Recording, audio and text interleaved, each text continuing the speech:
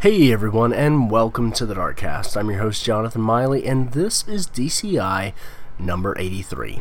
In this episode, we talked to Connor McCarthy of Impact Games to discuss Hanako Soul of the Samurai, which is an online samurai simulator, if you will. The game is currently in the midst of its Kickstarter campaign, and you can find out more information as well as links to the Kickstarter on our website, darkstation.com. You can also follow us on Twitter, darkstation_com, to see when all of our interviews and podcasts are going live, as well as other stuff like reviews and features and fun things like that. You can subscribe to the podcast on iTunes, and you can send us an email at podcast@darkstation.com. So thank you for listening, and I hope you enjoy this episode. Now on with the show.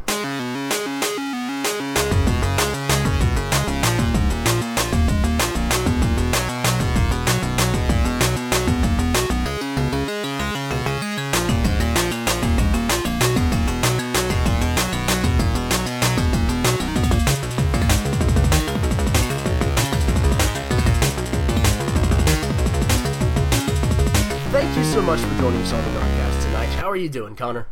I'm doing well. Thank you for having me. Absolutely. Glad to have you. Now, you guys are in the midst of your Kickstarter campaign for Hanako Soul of the Samurai. But before we get into the game itself, let's talk a little bit about you. What do you like? Long walks on the beach? Romantic evenings? What's behind Connor McCarthy? I am a big video game player, obviously. I also enjoy making them. Beyond that, though, I am a huge fantasy reader, so I love spending hours of my day just lost in fantasy books.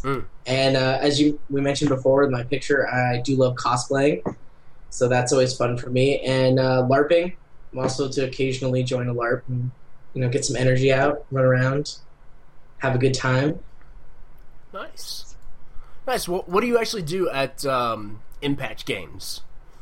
For Impact Games, specifically with this project, I am one of the co-game designers. So there's actually three of us that work on game design, and we split that up and we convene about multiple things. And then on top of that, I also am the lead level designer, and I do a little bit of the creative writing, so a little bit of the lore, a little bit in the Hanako universe, creating some of our characters and our backdrop. And then anywhere else that I kind of need to fall into the pipeline, if I have the skill set to do it, I will try to fall into the pipeline to help out. Very cool. Well, I mean, yeah, it's an indie studio, so everybody kind of does a little bit of everything. Yeah, a lot. And I do a lot of project management, a lot of document creation and just writing down a lot of the things, making sure our thoughts stay clear. We can go back to it and look at previous things that we were working on, or where we plan to be, and what we plan to work on down the road, stuff like that. Yeah, documents are some of the I love the outcome of writing, but there are times where I just really hate writing, and whoever figures out how to make thought to text transcription happen, they're gonna rule the world. That would actually be so awesome, because I do spend a lot of late nights sometimes writing up stuff. We actually have, because we have some of our team members are in different time zones, some of them are in different countries, so we have to make sure that we have documentation so that we can make sure that all of our thoughts gathered across these different time zones and different spaces are collected in the appropriate places. So there's no question. Yeah, there's no question. We have to be like, we have to go pull up that email thread again, because that's the worst. Is trying to remember that the email is thread. The worst. Yep. And if that email thread has 50 responses, being yep. Okay, all right, we'll get through this. Which response was it that had the good idea? Yeah. Damn it. Half of those are joke responses, and you're like, no, I don't think I approve this, but that is my handwriting. I'm not sure. So definitely documentation is a necessary evil until somebody can do thought documentation. Yeah. I like that. It'll be good. So, have you guys worked on any previous games before, Hanako? As a group, we haven't. Individually, the team has had a lot of different experience working on a multitude of projects. Some of them games, some of them more things like web design or app design. But as far as Impact Games itself, this will be the first project for that company. Nice. And if I was reading correctly, this is specifically like your baby. You were the first one on for this. No, that was actually one of our other co-founders. That was Matthew Kanai. It originally started after his mother had passed during college, and he wanted to create a project for her.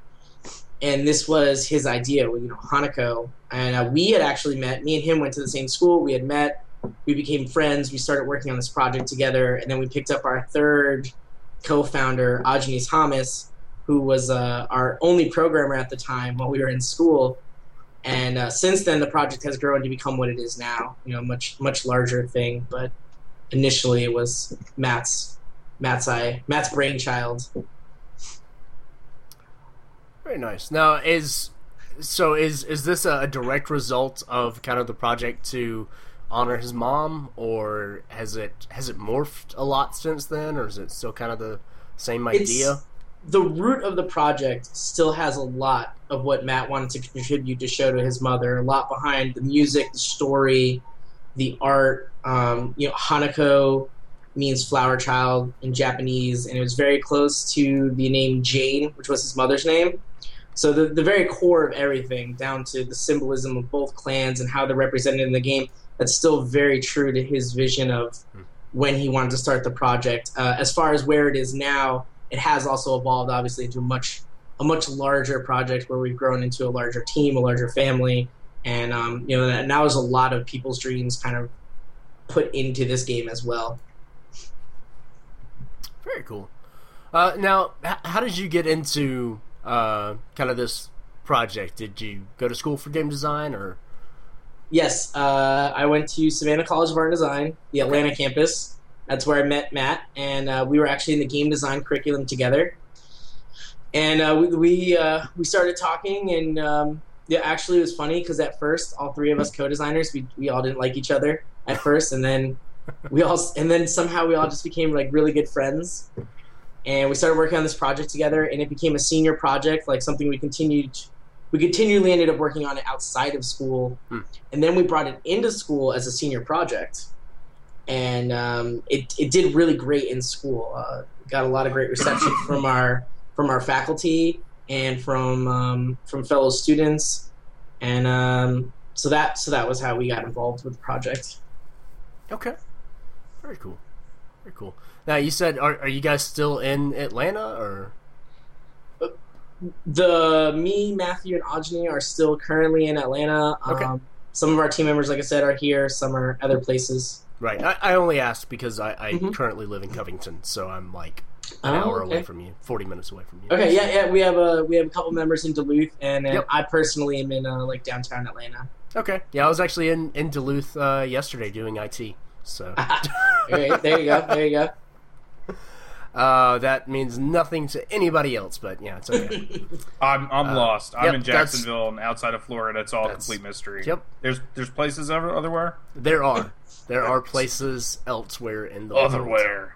Yeah, because this is the South. It's all just one connected piece of the South. Yeah, it's all just runs together like the language. Exactly. Exactly. Now, you mentioned that you got people kind of all over the place. How many people do you have working on Hanako? Currently, we have about 12 people on the team. Okay. So I think a decent-sized team. Yeah. Very cool. Very cool. So, what is Hanako? It's a 3D action. I like to call it a 3D action game, kind of. It's a class-based game where you are going to be taking on either the role of playing the Hanako clan or the Yamai clan, and you guys are going to be deciding the fate of our fictional Japan, our fictional Sengoku era Japan. Okay. So you'll have 4 classes to play with. There are skill trees for every class. But we are trying to focus more on skilled player-based play rather than just skills or combos. So we ended up using or going with what we're calling our directionally driven based combat, where depending on what direction you're currently moving in or clicking in, that will affect the type of attack that you're doing. Very cool. Now, second question and most important question of the night: will there be pillows in the final game? We haven't decided yet. We're looking for probably a reception of how well that went over. But it was fantastic. I was going to ask if Kenshi meant pillow class because no. Did you guys have fun? That guy seemed like a natural. You guys had fun with it? I'm glad. Yes. It was actually something that we wanted to do. It was a last-minute thing. We were making the demo, and last year for April Fools, I was sitting down with the team, and one of the ideas that we just came up with during the meeting was how funny would it be if we had a bunch of samurais fighting and giggling, and they were having like this big, samurai pillow fight. And we made the video. I think you do your tutorial with pillows, and you don't earn your sword till you pass it. There you go. You can't fight other samurai with pillows. You can't fight with a sword. Yeah, that's actually a great idea. We made the video. It was a huge hit, and then this year when we were like, oh, the demo's going to be out near December 1st, we have a great idea. On the 1st, it'll switch out your sword for a pillow, and you can play a pillow fight mode. So I'm glad to hear you guys enjoyed it. Hopefully the other people listening or who have played it would also enjoy it. Now the demo is kind of like a wave-based combat, just because it's basically you and the AI. What's the vision for how the full game is going to run? Yeah. So yes, correct. We did that just because of the one versus nobody situation that you'd be having. But the actual game is meant to be team-based, so our maps are meant for like 8 versus 8, 16 versus 16, and any given numbers somewhere between there. We don't have any current plans to have a mode where you would be playing single player against waves like we do in the demo, or just a single player period for the moment. Oh, okay, so this is literally like just proof of concept. Like this is what it's kind of gonna feel like. Just pretend you have a real person on the other side. Yeah, we really wanted to get everyone in there to just showing the directionally driven based combat and some of the ideas we had. We knew that wasn't going to cut it. We really wanted to sell our concept, our idea, and our passion to everybody. Plus, we also figured, what better way to say, hey, give us, some support is you could play the game. You could see that there's something there already for you to play, and here's where we're going with it. Now, with the directional based combat, playing the demo with the Pillow Man, because that's what I'm going to call him from right now. With the Pillow Man, the attacks seem to kind of sweep forward depending upon what you were doing. I know that there were 2 spirit attacks, I believe they are. One was almost kind of like a rush, and the other one was more like kind of a rushing stab, or rushing pillow stab. What stab? Is this all like? Is this all based on actual samurai movement, or is this just kind of the ideal that you wanted to put forward for this kind of combat? So when it comes to the Kenshi, we actually have a friend that studied Kenjutsu. So he actually studied like samurai sword techniques and things like that. So some of the attacks are based off of research we've done and things we've done with him. And some of it is in there because this is a game and we want some fun, awesome things to be able to just be like, this is a game and you're going to look cool while you're wielding this sword around, or pillow. But as far as some of the other concepts that we threw into the demo, they do represent a lot of the places that we're going with the game. Awesome. So what... Mm-hmm. No, go, Jonathan. I was just going to ask, so how do the classes vary in terms of attacks, chi abilities, all that kind of stuff? Okay, so we're going to have 4 basic classes that you can get into when the game is fully released. Each class is going to have 2 styles of attack. I don't know if you noticed with the Kenshi, but if you hit the Q button, he should go from kind of like what we consider a light stance to holding the sword backwards. Totally heavy Oron stance. Right, yeah. So yeah, it's a heavy Oron stance. You do more damage, but you do more root motion. You're rooted down a little bit more. So we want every class to have 2 different ways to approach in a situation just from a base attack style. So that's the first thing. The second one, when it comes to their abilities to attack, is we're really trying to take the traditional classes that exist, like the rock paper scissors deal. You have like a really medium style class, you have a long range class, and then give them just enough tweaks to make them a different, unique experience to play. Mm-hmm. Like, for example, with our archer, we are currently working on a system where if you run out of arrows, you could possibly start using your bow to attack other people. Like, your bow becomes a weapon. Like the arrow in the TV show. I like it. I'm on board.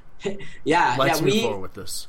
We even have this one skill that I came up... Well, I didn't come up with, but we came up with for the archer, where he could take an arrow out and use it kind of as like a stabbing mechanism. So you can just run up and stab someone with your arrow, much like you've probably seen an arrow before. So, we're trying to take every class and just make sure that they're as unique and fun as possible within the class range we're trying to build them into. I like it. What are the other classes? So we've got the archer, got the swordsman. We have the Kenshi, who he's really the class that we're making for kind of your all-around first experience for Hanako. Something to really sink your teeth into the game with, and he's going to be your swordsman class. Then you have the Ite, which is our archer. Then we have our Naginata class, and he, I believe, like you see on the Kickstarter, he's going to be a little bit more of a tank class. The ability to get in there and maybe clear out a section of guys if they're in your way, or just draw attention to himself. And then our fourth class is the ninja, and he is more of a specialist class. There's a little bit more uniqueness to that class and the things that they can do. So those are our four classes. Okay. Very cool. Brian, I interrupted you earlier. Yep, and you remember? You completely ruined the train, so I'm working on it. Okay. I was trying to find out where my last thread was, and it was gone. So keep Sorry going. about that. That's all right. I'll remember it while you're talking, and then I'll interrupt you. And hey, it'll be good. That's the way this works. So, are the chi abilities for each class different? Do you get to choose those? How do those come into play? So your combos, like the ones you have in the demo, the two that we gave you up front, those players will be able to choose through the skill tree. The skill trees will be split into 3 prongs. You will be able to either go up and master the current weapon that you're wielding, or you can go up the middle. You can go up the second tree, which will produce a entirely different weapon for you to learn how to play with after you've gone up the entire tree. And the third tree is more like increasing your base stats, increasing your spiritual stuff. It's really enhance different things of your player depending on how you're playing. As far as native abilities, that will vary for every class. Some classes won't have a native Kai, or may not have a native Kai ability or spirit ability, where others, it is more intuitive for them to have that. So we're still working on some balancing around that. Okay. When you come to like multiplayer stuff, there's a lot of kind of balance work that goes into it, and especially this with like dealing with samurai swords and naginatas and that kind of thing. How do you see the basic one-on-one fight going, and then to kind of expand that out? So like starting with like say Kenshi versus Kenshi. Do you foresee it going a bunch of back and forth? Is it going to be like 1 or 2 quick strikes that ends up winning it? In your mind, what does it look like? In my mind, what it looks like, and what we've tried to strive to create, is the ability to have a couple back and forths. So if you're fighting one-on-one, it's not just going to be 2 or 3 hits, you're down for the count. It's the I strike a couple hits, you strike a couple hits, I block, I counter, you block, hopefully maybe you counter, and you're looking at maybe doing like 6 to 8 hits completely before somebody goes down. If we're not including any sort of combos or special abilities, just straight attacking.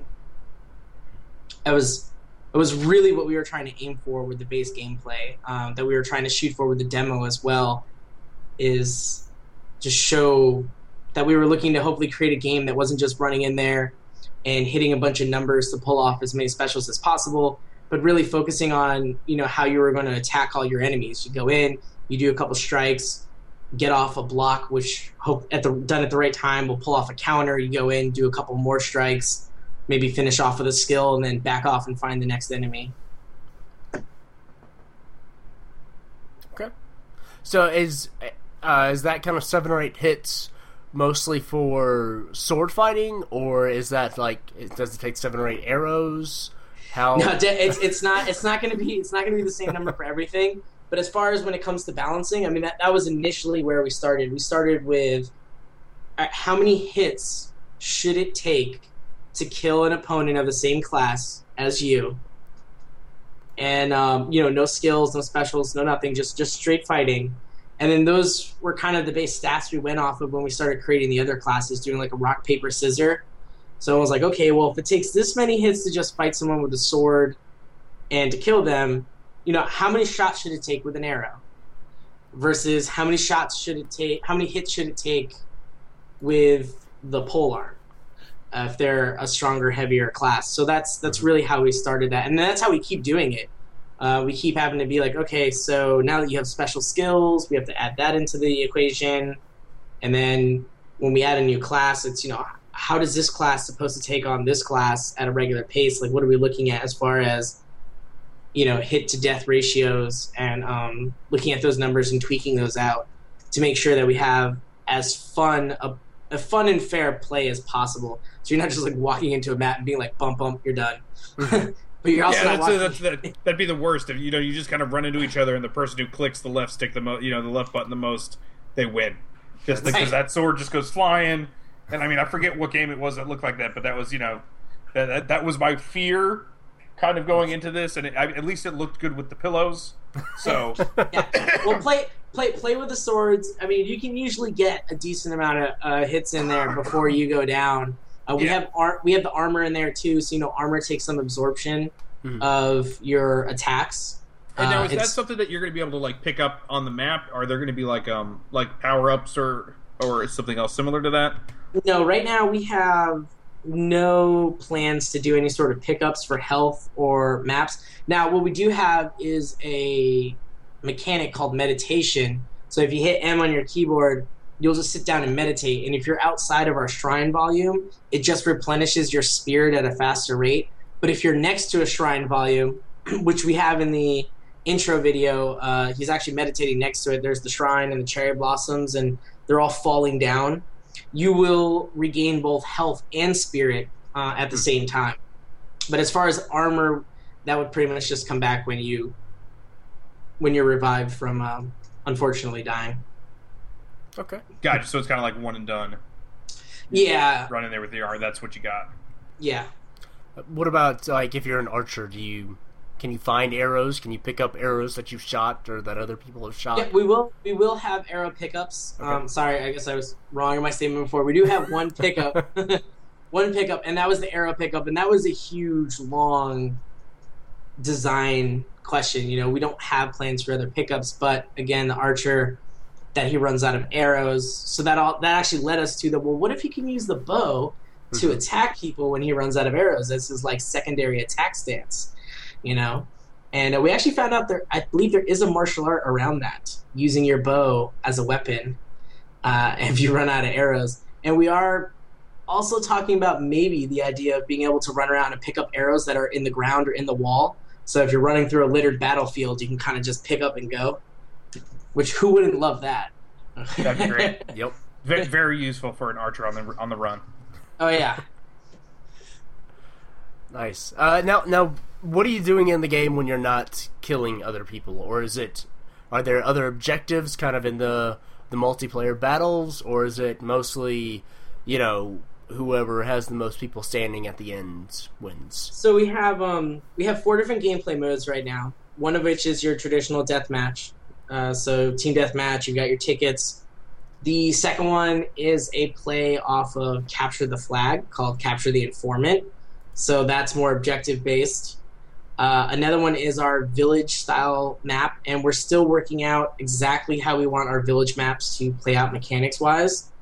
And then the final mode we have is what we're calling Assassination Mode, where one team is in their castle with their daimyo, and the other team needs to break into the castle, which includes kind of breaking through or over or down a wall, and then breaking into the castle, finding the daimyo and assassinating him.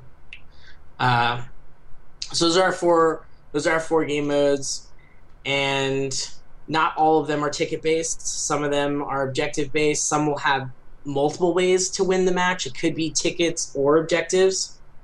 So we're definitely trying to go with more than just killing. Focus on a lot on team cohesion as well with the 4 different classes and using their special abilities. With the informant game type, do the samurai go by the fabled snitches get stitches rule set?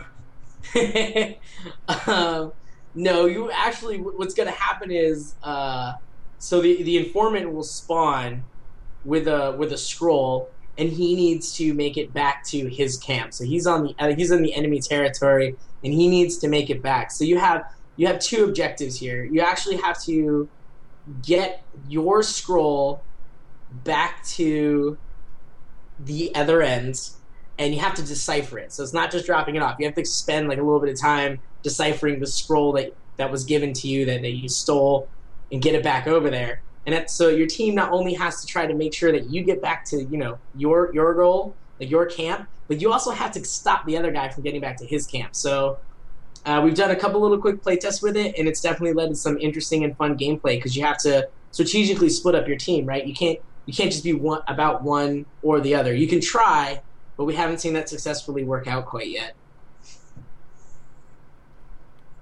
So you said that the informant spawns in the enemy's camp? He's going to, he spawns on the enemy side, so not necessarily in the camp. We definitely want to avoid the ability for you to be just, people camping, ironically, in their camp and get you. But he'll spawn near the enemy side, and, then you have to make your way across the map. So how is the informant decided, I guess? Is it just randomly picked when you die, you might come back as the informant, or... If you're waiting in the pool, if you're waiting for death, you can die. It'll probably randomly. We're deciding between a couple of different ways. We're looking at will it randomly choose you, or giving the option of does somebody want to play the informant, from the pool, and if nobody wants to play it, then maybe we just have to select randomly. Gotcha. But you're still a full class. It's not anything different. I mean, you'll still play the class that your current character is playing for the map, so you'll just have an extra special item attached to you that everyone wants to either stab you for or help you get to the other side. Gotcha. So it's just one person has like a special objective. It's not like normal capture the flag where everyone's going for the flag. You've got one person on each team that's their goal is the scroll. Right, and you have to do it 3 times. So in order to win, you have to have this happen 3 times. You can also take down the person with the scroll that's not on your team, and then take your scroll back from them and destroy it, which will force the other team to respawn somebody else and start over again. Or somebody else from the other team can pick it back up and keep going. So a lot of different things going on there. So does that count as a points for you if you take your scroll back and destroy it? No, it doesn't count for a point for your team. Okay. It just sets the other team back all the way to the beginning. Right. Okay. I gotcha. So how's the Kickstarter going? The Kickstarter is going pretty well. We're trying to get it out there in front of many eyes as possible. We're really confident in our projects and in our Kickstarter. The team worked really, really hard on it, and we're really proud of them. So it's going pretty good. We're just trying to get it out there. I think that's actually the hardest part with Kickstarter these days, is just getting it in front of a bunch of eyes. Mm-hmm. Yeah, totally. That's what we always hear. It's you start a Kickstarter and then you never realize that it's like 24/7 marketing, just trying to get as many people you can to look at it. I mean, just from what we've done, it looks like you guys are at least going in the right direction with the demo and having something available that people can try, rather than just having like a video or even just pictures. Yeah, we're trying. We got invited up to come play test and at Epic last week. Mm-hmm. and we're making the game in Unreal Engine 4, so that was a really cool treat for us. So how's it working with Unreal 4? I don't think we've talked to anybody yet that's working with the new Unreal. Oh, really? Well, we love it. We were originally in UDK, and when Unreal 4 came out, we had a quick discussion, and everyone was pretty much on board. We made the switch over as soon as possible, and since then, I don't think we've ever looked back. I mean, the engine is fantastic. They're making great improvements to it every month since they've opened it up, into the beta, and then now it's a little bit out of beta and a little more open, but it's powerful. It's really intuitive. There's a lot of fantastic tools for us to get things done that we didn't really have access to before, so we have been enjoying Unreal 4 like crazy. Awesome. Yeah, over the past couple of years, we've talked to a lot of people that have been using Unity because it was the kind of easiest option for a while, and now like everything is free or mostly free, so it's going to be interesting to see where people kind of gravitate to over the next few months and years. Oh yeah, with Unreal 4 just going free. Mm-hmm. Yeah, well, I've used both engines before, and I love Unity too. I just love Unreal a little bit more. That's totally fair. So tell us about the Kickstarter. Why Kickstarter? Why kickstart the game? Well, we've been working on the game for a couple years now. We made the switch over to Unreal 4, and we're at a good place in the game. But we really want to try to finish it in the next year, and we need some help doing a couple things. This is a project of passion and love for most of us, so we're doing this in our free time outside of our full-time jobs. Staying up till like 2, 3 in the morning, weekends, whatever it may be for the individual on the team. And we just need some help to get it out of where we are, finish pushing through the rest of the project, and deliver a really great product to a bunch of people out there. And Kickstarter was the platform that we're hoping is going to be able to help us do that. Awesome. Well, so when somebody backs your game, what are they actually paying for you to be able to do? Like what is their money going towards on your end? Oh, well, on our end, a lot of the usual. We need to do some more licensing officially because we don't want to put stuff out there and then have people coming back at us like, we need to have a conversation. Like, oh. Yep, that is not, at that point, that is not the time for that conversation. No. That is not time for that conversation. Usually a decent portion of it actually goes back to giving back some of the stuff that we're going to make to give to people for doing the Kickstarter. So, sending them items and shipping, and I don't know how many people are aware of this, but when you do something like Kickstarter, and you get funded, you still have to pay out to, like, the engine maybe that you're using or whoever the payment service is, like Amazon or Kickstarter. So some of that money goes straight back to that. Mm-hmm. And then the rest of it most of it is honestly just licensing. I mean, licensing costs a good bit of money, especially when you're using a lot of, you're using 3D programs and you maybe have multiple people using different programs. There's a lot of new stuff out there. You know how it is. Like every 6 months there's a new program that maybe comes out where it's like, oh yeah, we can make your characters look like they just walked out of the real world, and it only costs $7,000 to have this. You're like, oh, well, gee, thanks. 7,000, that's a great deal. Yeah, right? So on the flip side of that, when people back the game, what are some of the things that they can get? What are some of the rewards that you guys have planned? Well, first and foremost, we'll be we have quite a few early access keys out there for. We did get Steam greenlit. It took us about 9 days, so we're already officially greenlit, ready to go. So we're giving away quite a few early access keys. Hopefully, get a lot of players in there, help us make this game as great as it can be. We also plan on doing some custom in-game stuff like weapons and armor for some of our backers. As far as physical shipment items that you can sport around that'll be specific to the Kickstarter, we've got our official Hanako t-shirt. We have an exclusive hoodie that we were going to be making for this only, for Kickstarter only. We're going to do a full-out design.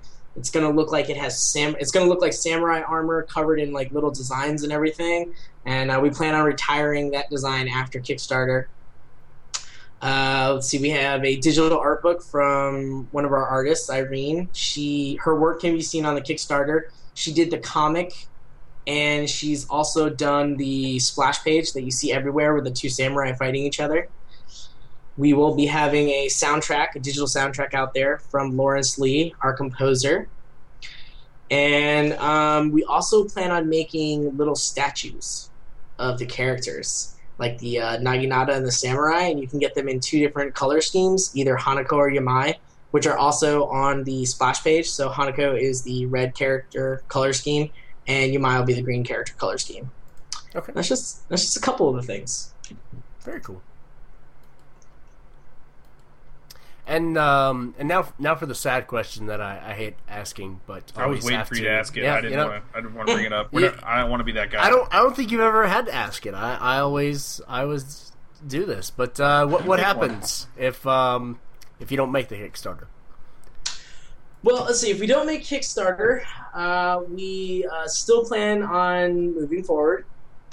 We have applied for a Unreal Dev grant. So we are still waiting to hear whether or not that will happen. So who knows? It could happen this month, next month, never. I don't know. We plan on trying to do a booth at MomoCon in Atlanta. Okay. And honestly, if this doesn't work out, we will probably come back to Kickstarter again before the year is over and try to learn from whatever we could and hopefully have a successful campaign. But we're hoping that doesn't need to happen. But, if it does, then we'll keep trooping on. Okay. Very cool. Now, quickly transitioning to something happier. Earlier in the show, you mentioned how the multiplayer battles decide the fate of the fictional Japan. And I really want to know how that works, because lore in games is fun. And lore in multiplayer video games usually is pretty non-existent. So... Not when I'm involved. So the background of our fictional Japan is the Sengoku era. The shogunate has died, and it's left a huge power vacuum, and all the other daimyo are rising up, and they're vying for power. And what happens is you have this one clan to the west, the Yamai, who are basically our bad guys. They're bad guys of the lore, and they want a new Japan. They want a stronger Japan, and they're willing to get it no matter what it takes. So their lands are pretty desolate. They're only focused on war. And then you have the Hanako clan, who is uniting all the provinces and daimyo to the east, and they're a more benevolent clan. Everything that you would think of when you think of samurai and the awesomeness that comes with samurai. Mm-hmm. And what happens is the Yamai are going to attack the capital, Kyoto, and the Hanako clan gets there, and they bolster the emperor's forces, and the daimyo is then granted the title of the shogunate.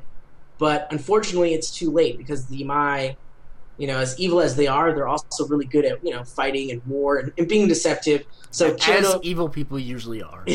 Right, and so Kyoto is falling, and Hanako clan is tasked with taking the emperor's two sons and returning to the east and training them and bringing them up and then bringing them back to the capital to take it over, to defeat the Yamai and restore the emperor's dynasty again over Japan and bring peace. So as far as, and that's the background. So as far as gameplay goes, what we developed was what we call a tug of war system.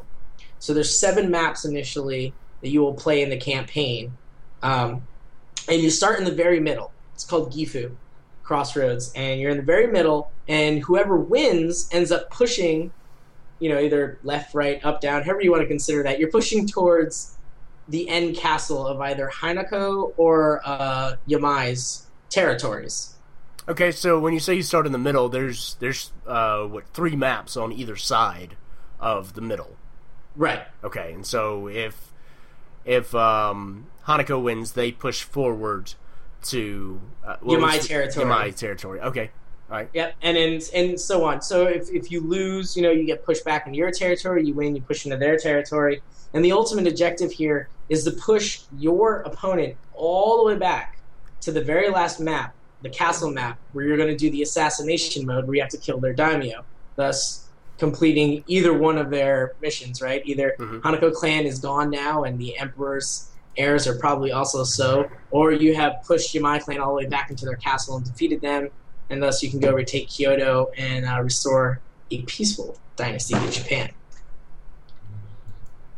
Very cool. So will you be, when you start up playing the game, are you just kind of randomly thrown into one of those 7-map campaigns, or Right now, for the sake of game size and for our team and being able to deliver a product that you guys would actually be able to play, we only have the one campaign with 7 maps. Now, one of our stretch goals is to produce these other levels called Shikubas, which would exist so that if you're in an instance where, let's say, you won a map and then you lost the next map, but you win again, and then you lose again, instead of going back and forth consistently, there'll be like middle maps. You can go to another map and be like, all right, it's time for you to play a new map now. Nobody wants to play the same map 4 or 5 times in a row. So these levels will exist to kind of add that variation there. But for right now, we just plan on the one campaign. We do want to produce several other campaigns, but that'd be down the road. Right. But and so... you can, Oh, go ahead.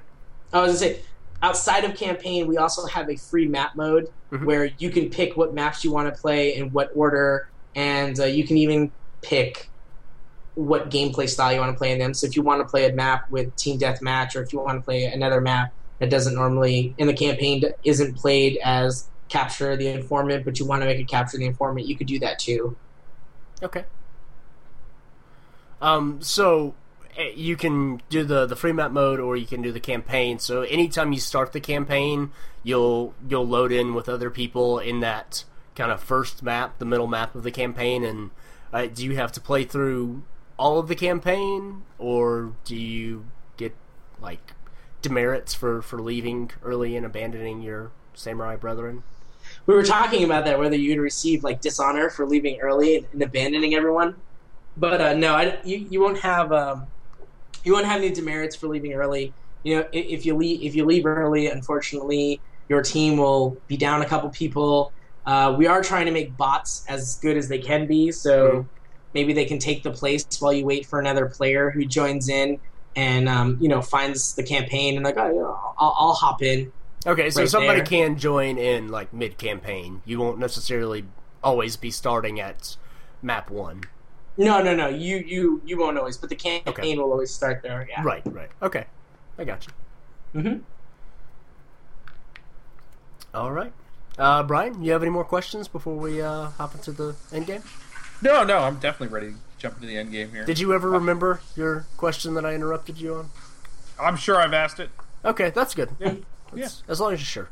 Yeah, I'm sure. Yeah. I'm sure it was in there. All right. So we like to end our interviews with a little bit of a personal questionnaire aimed at your long history of gaming. And we like to start right off the bat with a difficult question. Who is your favorite video game protagonist? That is a difficult question. Let's see. I'm going to go with... You know what? Hands down, probably just going to go with Mega Man. Okay. It's good. Mega Buster and everything. No problem. They just throw it in there. Mega Buster and everything. Always a huge Mega Man fan. That guy got it done. He did. And those are some hard games, so more power to him for the people that got through that. Yeah, even the ones they make now. Yeah, exactly. Yeah, totally. We were just talking about Mega Man. What was it? 10 X last night. No, I don't know, the one where they were just like, you know what? Let's just make this as hard as possible. Oh yeah, Mega Man 10. That was. Yeah. I remember being good at them when I was a kid, and then I went back to the playing the new ones 9 and 10, and you only still get the same controls you did when you were a kid. And I was like, oh my god, this is so hard. Where's my? Yep. So flipping the coin. Next question: who's your favorite video game antagonist? Favorite video game antagonist? I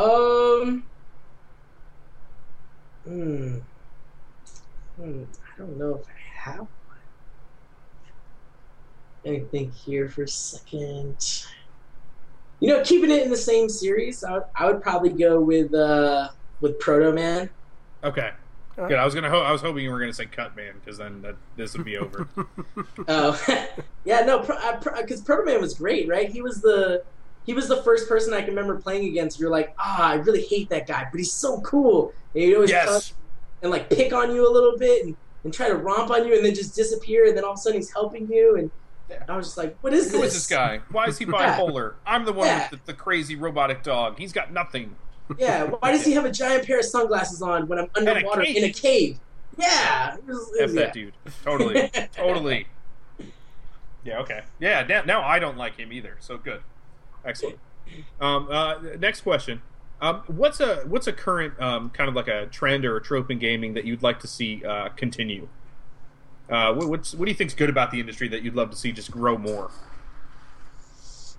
I think I personally am starting to see a growth in like going back to gameplay, like a focus on gameplay. A lot of great games coming out where there's not a huge concern on graphics and like special effects, but just really fun, maybe a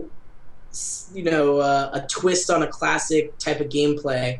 Because I think at the end of the day, that's some of my favorite things to do. If you've got really good core gameplay, I mean, you've hit it off. All the other stuff is just added, sprinkles and whipped cream and things like that. Absolutely. Yep. Absolutely. And flipping the coin on that one, what's a bad trope that you'd like to see just go away right now?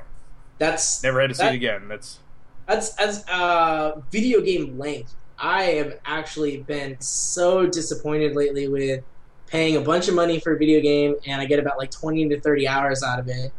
And, because a lot of it just goes to, again, like graphics. Oh, check out, our game looks amazing, and you can attack 50 people. And I was like, great. Can I explore? Can I do other things? I just gave you $80 for like a night of gameplay. Something's wrong right there. Those 50 people, they look great, but they all stand in a straight line and just one bullet in the right place, and all right. Next stage. The last game that did that for me, I really wanted to buy Shadows of Mordor. I'm a huge Lord of the Rings fan. I mean, shoot, I've got my dad's 1972 editions of the Lord of the Rings trilogy where they have like hand-drawn maps in the back that you can pull out. Nice. So I love Tolkien, and I was so excited to play. We're going to be on the Shadow side. We're going to be in Mordor. And all the reviews I was seeing was like, oh yeah, it's done in like 30 hours. If you do the side quests, maybe you get 40 hours. And I was like, what? I was expecting something really deep in depth. I mean, it's Mordor. You probably have like a ton of lore that you could write for that, I'd imagine. I would not call that a deep game. It's all about the personal storylines. Oh, about the personal storylines. Did you guys play? Oh, absolutely. I really wanted to, but I couldn't bring myself to. In fact, actually, the last game. Wait, even if you like right about now, like I'd wait till it was on sale if you're still kind of in the air about it.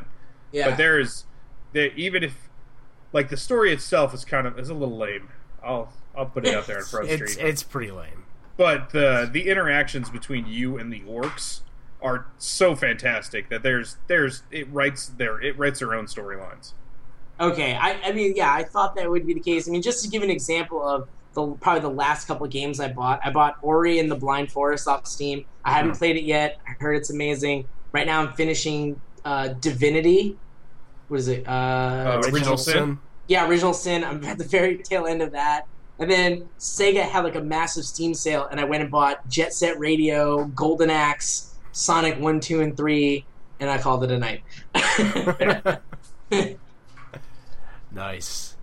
Yeah. So those old school games, if they have really good gameplay, I mean, they're never bad for me, even if their graphics are terribly outdated.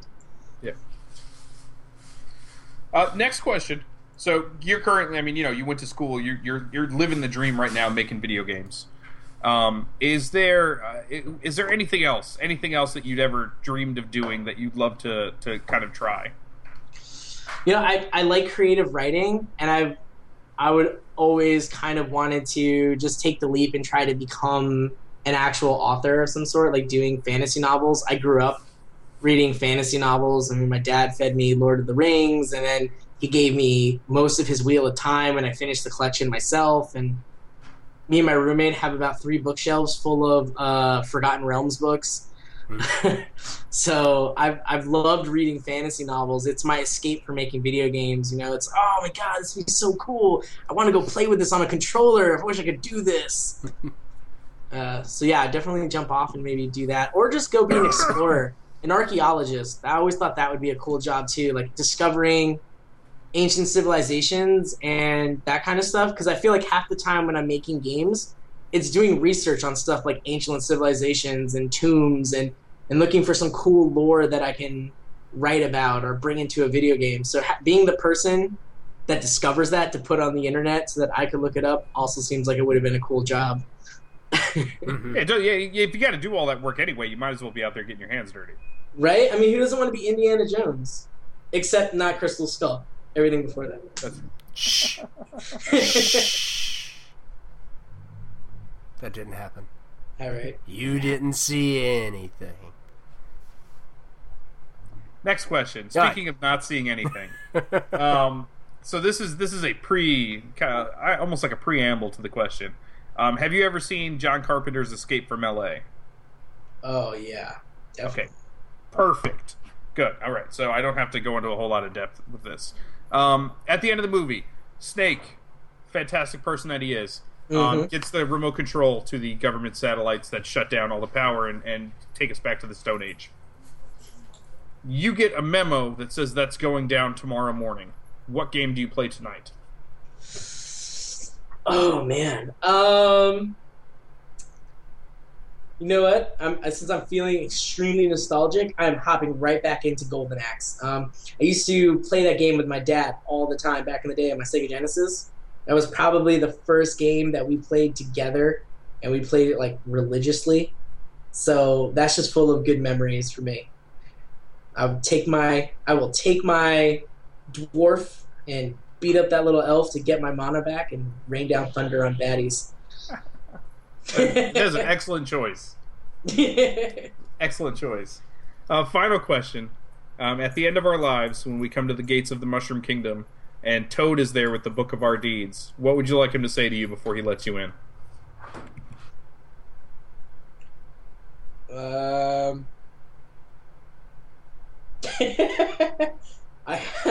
I have no idea. I think I would just be more taken back that there's an actual Toad that could talk to me. I'd be like, oh wow, who would think mushrooms really could talk to people?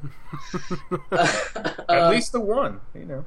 Yeah, I don't know. Maybe just tell me that I was in the top 10%. I don't need to be number one, but in the top 10% works. Like as far as life score, you made it in the top 10. I'm like, all right, I'm happy with that. Here's your gold ribbon. Yeah. Welcome to the Honor Society. Exactly. Put in your 3 initials, sir, into I don't know where you put them at the end. I guess the clouds. Into life's high score ranking. Exactly. Yeah. Put me in the top 10. Let me know I was at least in the champions circle. You get to inscribe it on the bricks that make up the Mushroom Kingdom. Exactly. Yeah. Excellent. I love it. That's a great. Nobody's ever described a possible life top 10 list before. Right? That's perfect. Top 10 people who just didn't F up. That. Game's over. Here's the high score list. Sorry you didn't make it. Please try again next time. I figure you have to have that, right? Because I mean, the gamers at the end of the day, it's all about holding it over other people. Like, yeah, I know you got top 20, but I got top 10, so I'm gonna go somewhere else now. Yeah, totally. Well, that's it. You passed. Thank you very much, Jonathan. Take us home. All right, well, Connor, thank you so much again for joining us on the podcast. If you could send us out by letting our listeners know where they can go to find out more information about Hanako. Sure. If you want to find more out about us, you can definitely come visit our Kickstarter. Just look up Hanako on Kickstarter. We will be one of the only 2 projects that shows up, and you should be able to figure out which one is ours. And you can also go to hanakogame.com and visit us there. You can download the demo from there in case that's easier for you. You can check out some of the lore, some other stuff. There's also a forums page that you can get into from there, where all of us are on there from the dev team pretty much. I mean, we're almost always on there, so feel free to ask any questions, and we will try to have that particular dev team person that correlates to that question probably just respond to you directly. And you can always hit us up on Facebook by typing in Hanako Soul the Samurai. Very cool. Very cool. Well, thanks again, and good luck with the Kickstarter and, actually making the game. I wish you the best of luck. Thank you, guys. It's been a pleasure talking to you two.